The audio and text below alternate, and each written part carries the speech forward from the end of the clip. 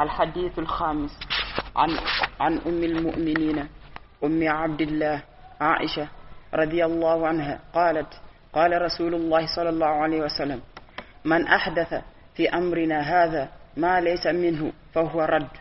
رواه البخاري ومسلم. وفي رواية لمسلم: من عمل عملا ليس عليه أمرنا فهو رد.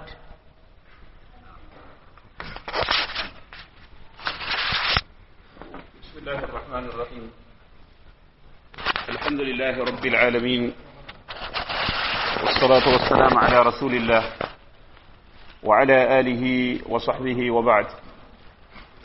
This hadith is hadith number 5 from the 50 ahadith of Arba'in al-Nawawiyah, which means, alhamdulillah, we will have done 10%. Is that 10%? 10% of the book, alhamdulillah. Naam. So, A'ishah radiyallahu anha, the wife of the Messenger sallallahu alayhi wasallam, says, the Prophet sallallahu alayhi wasallam said, "Man ahdatha fi amrina hadha ma laysa minhu fahuwa radd." Whoever is going to introduce anything new in this issue of ours, in this affair of ours, which means Islam, if anyone is going to introduce something new in this religion, فَهُوَ رَدٌّ, then it will be rejected. Allah subhanahu wa ta'ala sent Muhammad sallallahu alayhi wa sallam so that Muhammad sallallahu alayhi wa sallam can show us how to worship Allah. Muhammad sallallahu alayhi wa sallam is supposed to show us what ibadah is and what is not ibadah. What is an act of worship and what is not considered an act of worship. And Muhammad sallallahu alayhi wa sallam fulfilled that obligation which Allah subhanahu wa ta'ala gave him without fail. And Allah subhanahu wa ta'ala confirms that by saying, "Al-yawma akmaltu lakum dinakum." This day have I completed your religion for you. That is in the Quran. Meaning this Islam is now complete. Akmalt, I've completed your religion for you. Everything which is a part of this religion, I've taught you. And whatever has not been taught is not a part of this religion, because the religion is now complete. وَأَتْمَمْتُ عَلَيْكُمْ نِعْمَتِي, and I've completed my favor on you. وَرَضِيتُ لَكُمُ الْإِسْلَامَ دِينًا, I give you Islam as your religion, a complete religion, according to the way it was taught by Muhammad sallallahu alayhi wa sallam. Anything which was not taught by Muhammad sallallahu alayhi wa sallam then is not going to be a part of deen. This hadith is a yardstick or a scale by which we weigh the works which can be seen. Al-a'mal al-zahira, works which can be observed. The first hadith, إِنَّمَا الْأَعْمَالُ بِالنِّيَّاتِ, is a yardstick by which we weigh things that cannot be seen. I mentioned earlier that in order for ibadah to be accepted, it needs two things. Ikhlas, which is sincerity to Allah subhanahu wa ta'ala, being sincere and doing it only for Allah. Wal mutaba'a, which is following and obeying the Messenger sallallahu alayhi wa sallam. The first hadith, إِنَّمَا الْأَعْمَالُ بِالنِّيَّاتِ, is the hadith that talks about ikhlas. And this second hadith, rather this fifth hadith, Man ahdatha fi amrina hadha ma laysa minhu fahuwa rad, is the hadith that talks about mutaba'ah. The first hadith emphasizes what? Ikhlas, sincerity. Innamal a'malu bin niyat, it emphasizes being sincere in our religion and doing it only for the sake of Allah. And this hadith, man ahdatha fi amrina hadha ma laysa minhu fahuwa rad, emphasizes mutaba'ah, following the Messenger sallallahu alayhi wasallam. I have to mention that in the Sharia, anything that is done without following the Messenger sallallahu alayhi wasallam is not acceptable. I'll give you an example. If I wanted to pray salah, or I wanted to perform ablution, and then I started by washing my feet, and after washing my feet, I wash my hair, and then I clean my mouth, and then wash my arms, and then go for salah. Is my ablution complete, or is it acceptable? If I prayed with such ablution, would the salah be acceptable? Why would the salah not be acceptable? And why is the ablution not acceptable? What is required is to wash the feet, and I've washed my feet. Washing the arms is required, and I've done it. I've done all the parts, but the ablution still is not acceptable. Why is it not acceptable? Because I did not follow the way Rasulullah sallallahu alayhi wasallam taught us to make ablution. And I think all Muslims in the world agree on that. If I pray Salatul Dhuhr, and then I pray more, because more is good, instead of 4 rak'ats, I pray 7, to increase on the 4 rak'ats. Is the Salatul Dhuhr acceptable or not acceptable? Why is it not acceptable? Because I did not pray Salatul Dhuhr the way Muhammad sallallahu alayhi wasallam taught us to pray Salatul Dhuhr. So if this applies to issues such as ablution and salah, meaning when we do not follow Muhammad sallallahu alayhi wasallam in his ablution, the ablution is not acceptable. If we don't follow Muhammad sallallahu alayhi wasallam in the way he performed salah, the salah is not acceptable. Then this should apply to everything else in deen. If it applies to ablution, and it applies to ghusl, and it applies to salah, then it should apply to everything in deen. Everything that is done not the way it was taught by Muhammad sallallahu alayhi wasallam is baseless and should be rejected. I'll give you another example. In the Sharia, if someone makes a ruling about something in Sharia, and the ruling is not in accordance with the sunnah of Rasulullah sallallahu alayhi wasallam, the ruling has to be nullified. And the ruling is not considered effective. For example, if people came to me and said they want nikah, they want to get married, a man and a woman, they come to me and I make dua for them and say the nikah has happened. If someone else who is more educated later discovers that the nikah did not have 2 witnesses and no mahar was paid, the bride price was not paid, and there were no witnesses to the nikah, and the lady did not even have a wali, what would happen to the nikah? It has to be cancelled. They have to be separated. Why will they be separated? Because I did not judge, or I did not rule in accordance with the sunnah of Rasulullah sallallahu alaihi wasallam. What I'm trying to make you understand is that anything in Islam that's not based on the ruling or teaching of Muhammad sallallahu alaihi wasallam is baseless. فَهُوَ رَدٌّ. It has to be rejected. In the same way that nikah that does not follow the sunnah is rejected. In the same way that wudu that does not follow Muhammad sallallahu alayhi wasallam is rejected. Salah that does not follow Muhammad sallallahu alayhi wasallam is rejected.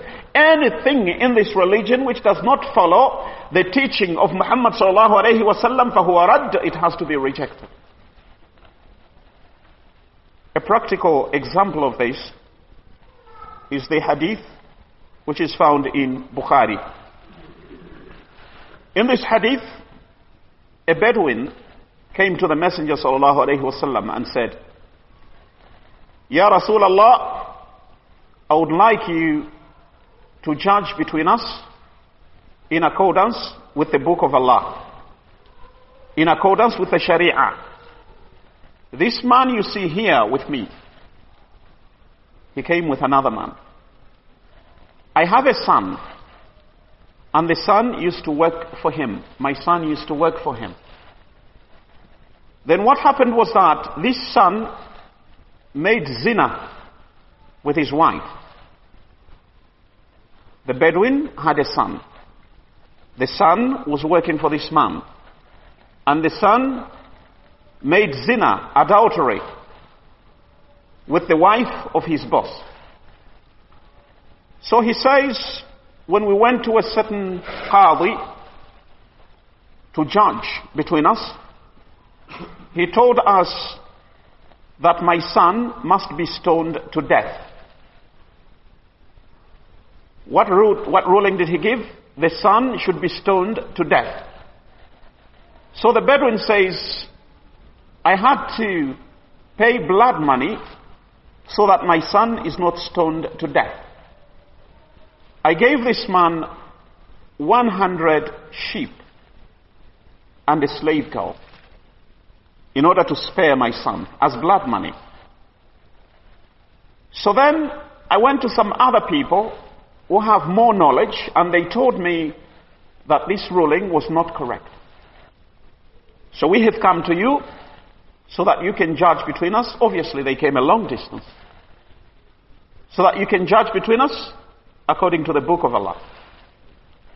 The Messenger sallallahu alayhi wasallam said, I'm going to give you judgment in accordance with the Sharia of Allah. As for the sheep and the slave girl, they should be returned to the owner, the Arabi. Why? Because the ruling was not correct in the first place. As for your son, because he is not married, he should be given 100 strokes and should be exiled for 1 year. What's the punishment for the son? 100 strokes and exile for 1 year. As for your wife, she should be stoned to death, the wife of the man. Why? Because she's married and she's guilty of adultery. The boy is not married and he's guilty of fornication. The punishment for the boy is 100 strokes and exile for 1 year. The punishment for the lady is that she should be stoned to death, and the sheep must be returned, and the slave girl must be returned. Why was the sheep returned and the slave girl returned? Because man amila amalan laysa alayhi amruna fahuwa radd. Whoever does something which does not constitute our command, fahuwa radd, it should not be accepted. It has to be rejected. I have to emphasize that the intention of the person who introduces something new in Islam does not matter. The person may intend something good. They intend not evil. They want something good for this religion. Maybe they introduce something new in deen because they love Rasulullah sallallahu alayhi wasallam. Or they introduce something new in religion because they love Allah.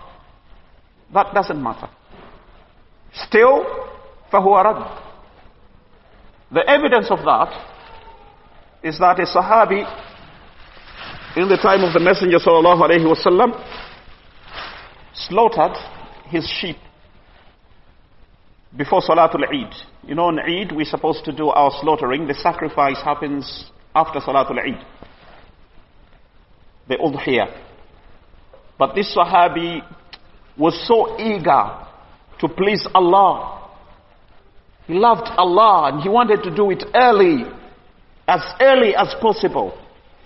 So he got his sheep and slaughtered before Salatul Eid. The niyyah was good, the intention was very good, and he gave to the neighbors and gave sadaqat and some for his family. Then he comes to the Messenger sallallahu alaihi wasallam and said, Ya Rasulullah, for me, I didn't even delay. For me, I already slaughtered. Before the salah, I had already slaughtered, and the meats I've already distributed. Expecting the Messenger sallallahu alaihi wasallam should be happy with him because he has done something nice and very quickly. But Rasulullah sallallahu alaihi wasallam said to him, as for your sheep, it's not udhiyah. You haven't slaughtered. غنمك غنم لحم. Your sheep is just for meat. Allah hasn't accepted the udhiyah because you did it before Salatul Eid. But Ya Rasulullah, my intention is good. I want to please Allah by doing it quickly.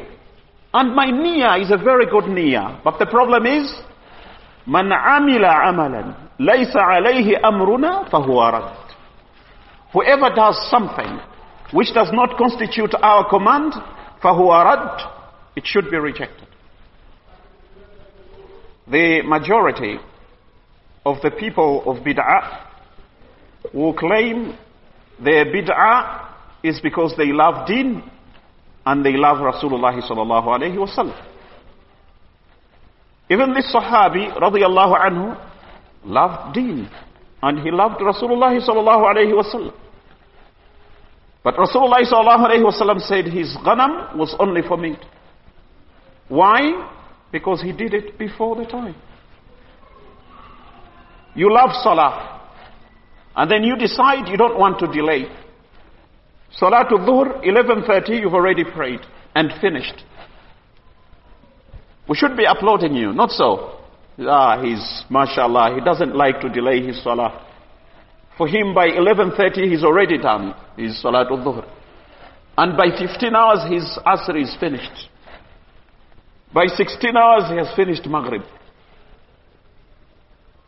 That's being eager, and that's, mashallah, wanting to please Allah. But the problem is, are those salawat acceptable? But, I'm trying something good. I'm trying to pray early. The problem is, you have to do it according to the way it was taught by Rasulullah sallallahu alaihi wasallam. If you do it any other way, fahuwa rad. It will not be accepted. Some people might understand this as meaning there's simply no thawab. If you introduce something new in deen, you will not get a reward for it and Allah is not going to accept it. It doesn't end there. There is a punishment for it. It does not end with your work not being accepted. There's a punishment for that. Rasulullah sallallahu alayhi wasallam said, Man sanna sunnatan sayyi'ah falahu min al-atham mithl atham man tabi'ahu la yanqusu dhalika min athamihim shay'a. Whoever begins something bad in religion, he's going to have his own sins and he will carry with him the sins of the people who follow him. And that takes nothing away from the sins of those who are following him. Maybe for you to understand, if I introduce in this masjid as an imam, I tell you, we'll be dancing in this masjid every Friday. After Salatul Jum'ah, we must all meet outside and dance. And this begins in the masjid.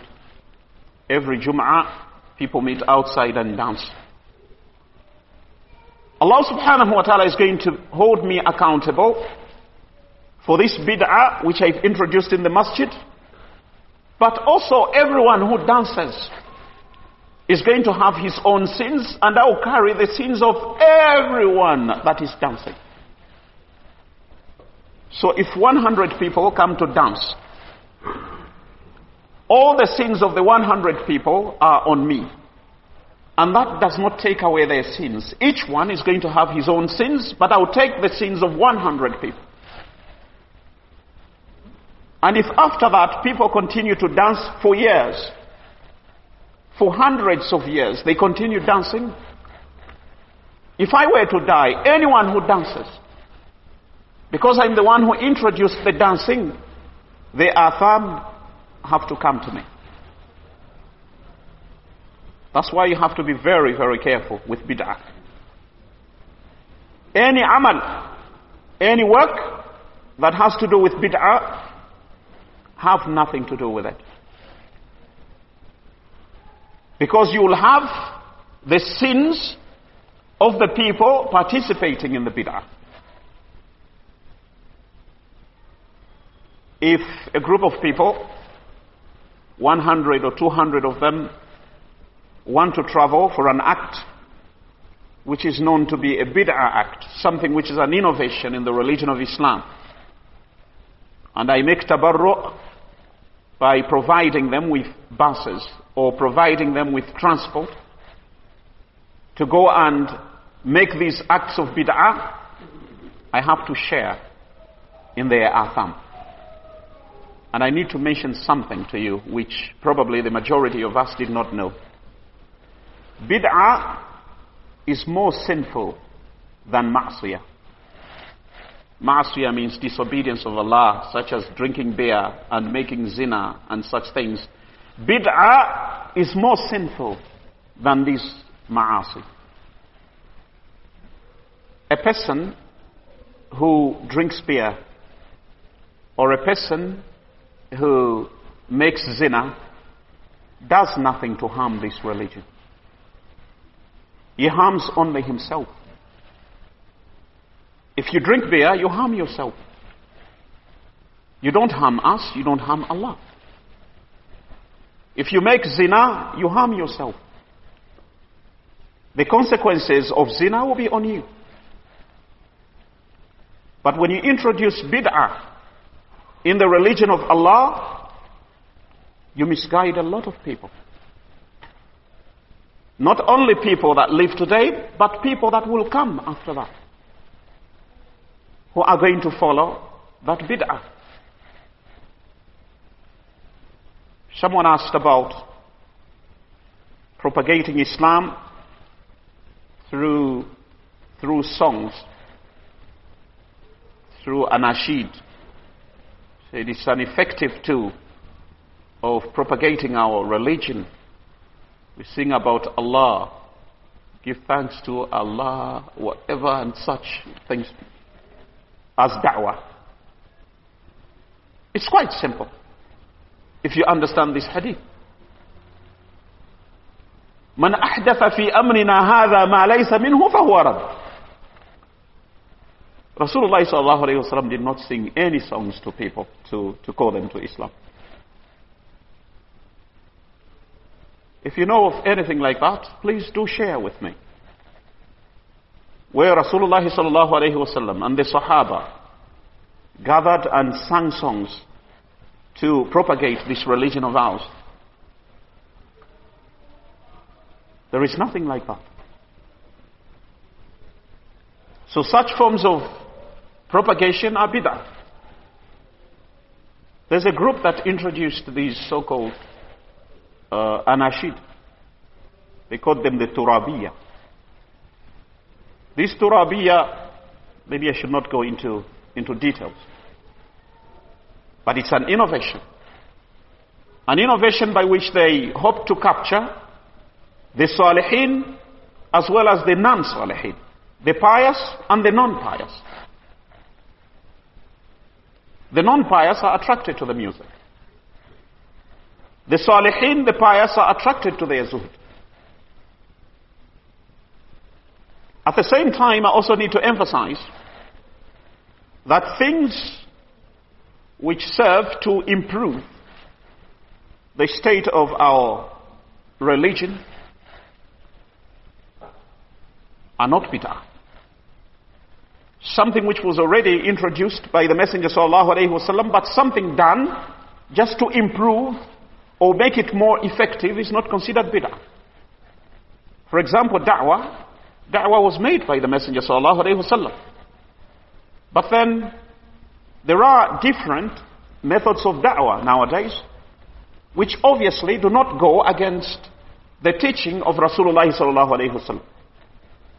For example, if one went on the radio in order to talk about Allah and talk about Rasulullah sallallahu alaihi wasallam, we cannot say it's bid'ah. Because da'wah in itself is not bid'ah. Rasulullah sallallahu alaihi wasallam called people to Islam. It's just that we now have improved methods of da'wah and we can reach more people at one particular moment. So this is not considered bid'ah. Or the introduction of a microphone in the masjid. The microphone is there to improve or make loud the voice of the mu'adhin and the voice of the imam. The microphone in itself is not bid'ah. It's not a new innovation in religion. The adhan has always been there, not so. It was there in the time of Rasulullah sallallahu alaihi wasallam. So that ibadah is there. All that has happened is that the voice is louder. That is not bid'ah.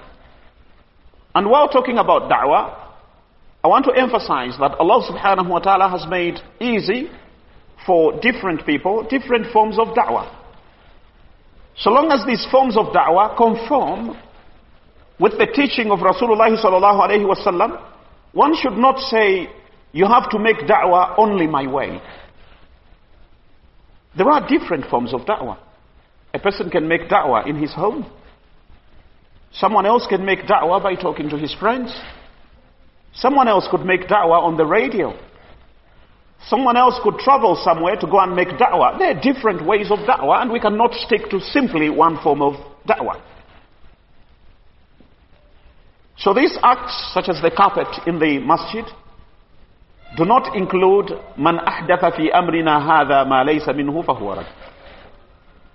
Then you also have to understand that bid'ah means something which is introduced in religion and is considered an act of worship.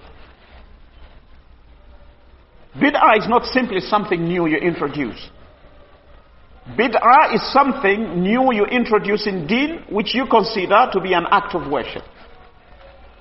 For example, is the microphone a form of worship? Did anyone say if there is no microphone, the salah is not acceptable? Therefore, it's not bid'ah because it's not considered an act of worship. Is the carpet a form of worship? Did anyone say if there is no carpet in the masjid, therefore the salah is not acceptable? The salah is acceptable. And this brings me to the string of beads. Tasbih. Is it bid'ah?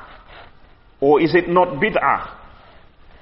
If a person has a string of beads, to help him count the number of times he said Subhanallah, to keep track on the number of times, he does not consider the beads to be something holy or an act of worship, would that be haram? It's not haram. Different people can use different things. Some people use stones. Some people use the fingers. Some people use the electronic tasbih. So long as your intention is to keep track of how many times you said Subhanallah or how many times you said Alhamdulillah, there's nothing wrong with that. But the moment you begin to believe the string of beads is holy, and it must be treated as a holy thing, and don't take it to the toilet, and don't do this to it, you must kiss it when you finish counting, then that becomes bid'ah. I hope that explanation is clear. So the second part of the hadith, which is the riwayah of Muslim, says, "Man amila amalan laysa alayhi amruna fahuwa rad." The first part says, "Man ahdatha fi amrina hadha ma laysa minhu fahuwa rad." My favorite riwayah is the riwayah of Muslim, because it's much more encompassing. It says whoever does. The riwayah of Bukhari says whoever introduces, which means the riwayah of Bukhari leaves out the person who practices the bid'ah. It only talks about the person who introduces the bid'ah. But man amila, whoever does that bid'ah, man amila amalan laysa alayhi amruna fahuwa rad. So in our deen, there's just one question you need to ask yourself. Stop troubling the ulama about is this okay or is this not okay. Use this question yourself. Was this done by Rasulullah sallallahu alayhi wasallam, or was it not done by Rasulullah sallallahu alayhi wasallam? If it was not done, fahuwa rad, khalas. If you find people dancing outside your masjid, don't bother the ulama with questions like, they're dancing outside, is it permissible? Just ask yourself, imagine, did Rasul sallallahu alayhi wasallam dance like this? I think you can get the answer to that. If he didn't, fahuwa rad. It's not acceptable. And I need to go back to the anashid. Some people get me very, very wrong here. I didn't say nasheed is haram. Nasheed, the Islamic songs. I didn't say nasheed is haram. I simply said nasheed is not an act of worship. You understand me? There's a difference. I didn't say nasheed is haram, it's not haram. But nasheed is not an act of worship, and it's not a method of da'wah. If the nasheed contains piano and guitar, it's haram. There's no doubt about that, because it becomes music. Because you're using mazamir, it becomes haram. If the nasheed does not contain pianos, does not contain guitars, it's just some words talking about Allah, the Messenger sallallahu alaihi wasallam, yeah, it's okay. You may enjoy it, but don't say you are making dhikr. It's not a form of worship. Today it's sad. The majority of Muslims know so many anashid and 2 surahs from the Quran. Can sing so many anashid and read only 2 surahs from the Quran. Akhil Karim, this religion is not about songs. This religion is about Quran. Learn something that is going to help you. By listening to the Quran, you get thawab. By listening to nasheed, you get thawab. You don't get thawab for listening to nasheed. In fact, nasheed is some kind of a replacement for music. For those who probably like to listen to music and the ulama taught them music is not good, they found an alternative to the music. Something which is almost music but not really music, something to listen to. It's just something people enjoy. So we said, Man ahdatha fi amrina hadha ma laysa minhu fahuwa rad. Man amila amalan laysa alayhi amruna fahuwa rad. When we come to ibadat, such as salah, Rasulullah sallallahu alayhi wasallam said, Sallu kama ra'aytumuni usalli. Pray the way you have seen me pray. Meaning any other way is not acceptable. So you ask yourself,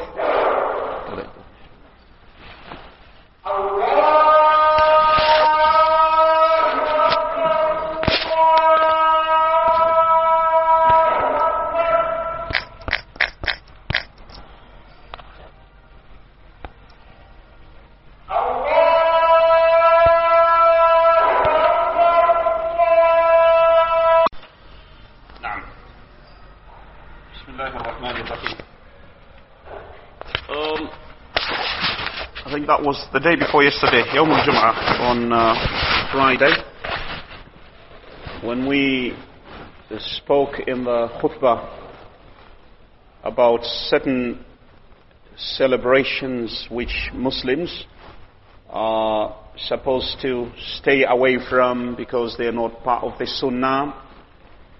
After the Salah, someone approached me outside and told me that knowledge is a sea. It's Bahr. Ilm, knowledge is a sea. Meaning no one can know everything. So you could learn about something in one way, and other people will also learn about it in another way. I did not want to respond to that, but I would like you to understand that when it comes to the Sunnah, it doesn't have to be a sea. It's just something very, very simple. There's no sea here. It's either it was done by Rasulullah sallallahu alaihi wasallam, or it was not done by Rasulullah sallallahu alaihi wasallam. There's nothing complicated here. You don't need to be very educated. Are we together? In order to tell what is bid'ah and what is not bid'ah, there is no need to be very educated. The simple question is, was it done or was it not done? We don't even need to go to the sea in this case. If someone comes to you and says, knowledge is a sea, and you could learn one part and I learnt another part, ask him to show you which part of the sea he learnt, where Rasulullah sallallahu alaihi wasallam did such a thing. Yeah, since it's a sea, and you did not reach that part of the sea, so it's very simple to ask him to bring that part of the sea which he learnt, where Rasulullah sallallahu alaihi wasallam was dancing, so that we can also read that part of the sea which we did not reach. But if it's a sea that can't be found, where you say, okay, now show us the dalil where Rasulullah sallallahu alaihi wasallam used to dance, he says, no, it's knowledge is a sea. But show us. For us, we don't stand in front of people and tell them knowledge is a sea so they can't understand it. We show them exactly what is written in the Sunnah. And this hadith, who narrated the hadith? ʼAishah, and that's the reporter of the hadith. What about the one who recorded the hadith? Who recorded the hadith? Bukhari and Muslim. Is there on earth a hadith more correct than the hadith of Bukhari and Muslim? So if anyone brought anything from the sea, from that wide sea, I'm afraid it cannot stand up to this hadith. Because this is Bukhari and Muslim. The book of Bukhari is the most correct book in the world after the book of Allah. The book of Bukhari is the most correct book in the world after the book of Allah. And when Bukhari and Muslim combine, that is the strongest hadith in the world about which there is no doubt. So this hadith is clear. Bukhari and Muslim, من أحدث في أمرنا هذا ما ليس منه فهو رد. من عمل عملا ليس عليه أمرنا فهو رد. Then why would we confuse people by talking about seas? Which sea? The hadith is simple. I told you the whole ilm of Islam can be summarized in how many ahadith? 4 ahadith, which are called the ummahat, the mother of hadith. All the ilm of Islam, everything you need to know about bid'ah, this hadith will cover it. All of it. Don't go to the sea. This hadith is enough. من أحدث في أمرنا هذا ما ليس منه فهو رد. If someone comes and says, brothers, let's go for Black Friday. I'll say to him, Rasul sallallahu alayhi wa sallam went for Black Friday. He said, no, he didn't. من أحدث في أمرنا هذا ما ليس منه فهو رد. خلاص, انتهى الأمر. Someone comes and says, brothers, New Year, Happy New Year. Rasul sallallahu alayhi wa sallam went for that. No, he didn't. Man ahdatha fi amrina hadha ma laysa minhu fahuwa rad. End of story. What do you need a sea for? And if deen required that all of us should become ulama in order to be on tariq al-mustaqim, then everyone would go to hell. Because there are very few people who are so educated as to cover the sea. Ad-din yusr.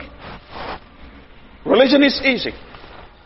Rasulullah sallallahu alayhi wa sallam explained this deen in words which are not, which are not ambiguous. They are clear, straightforward.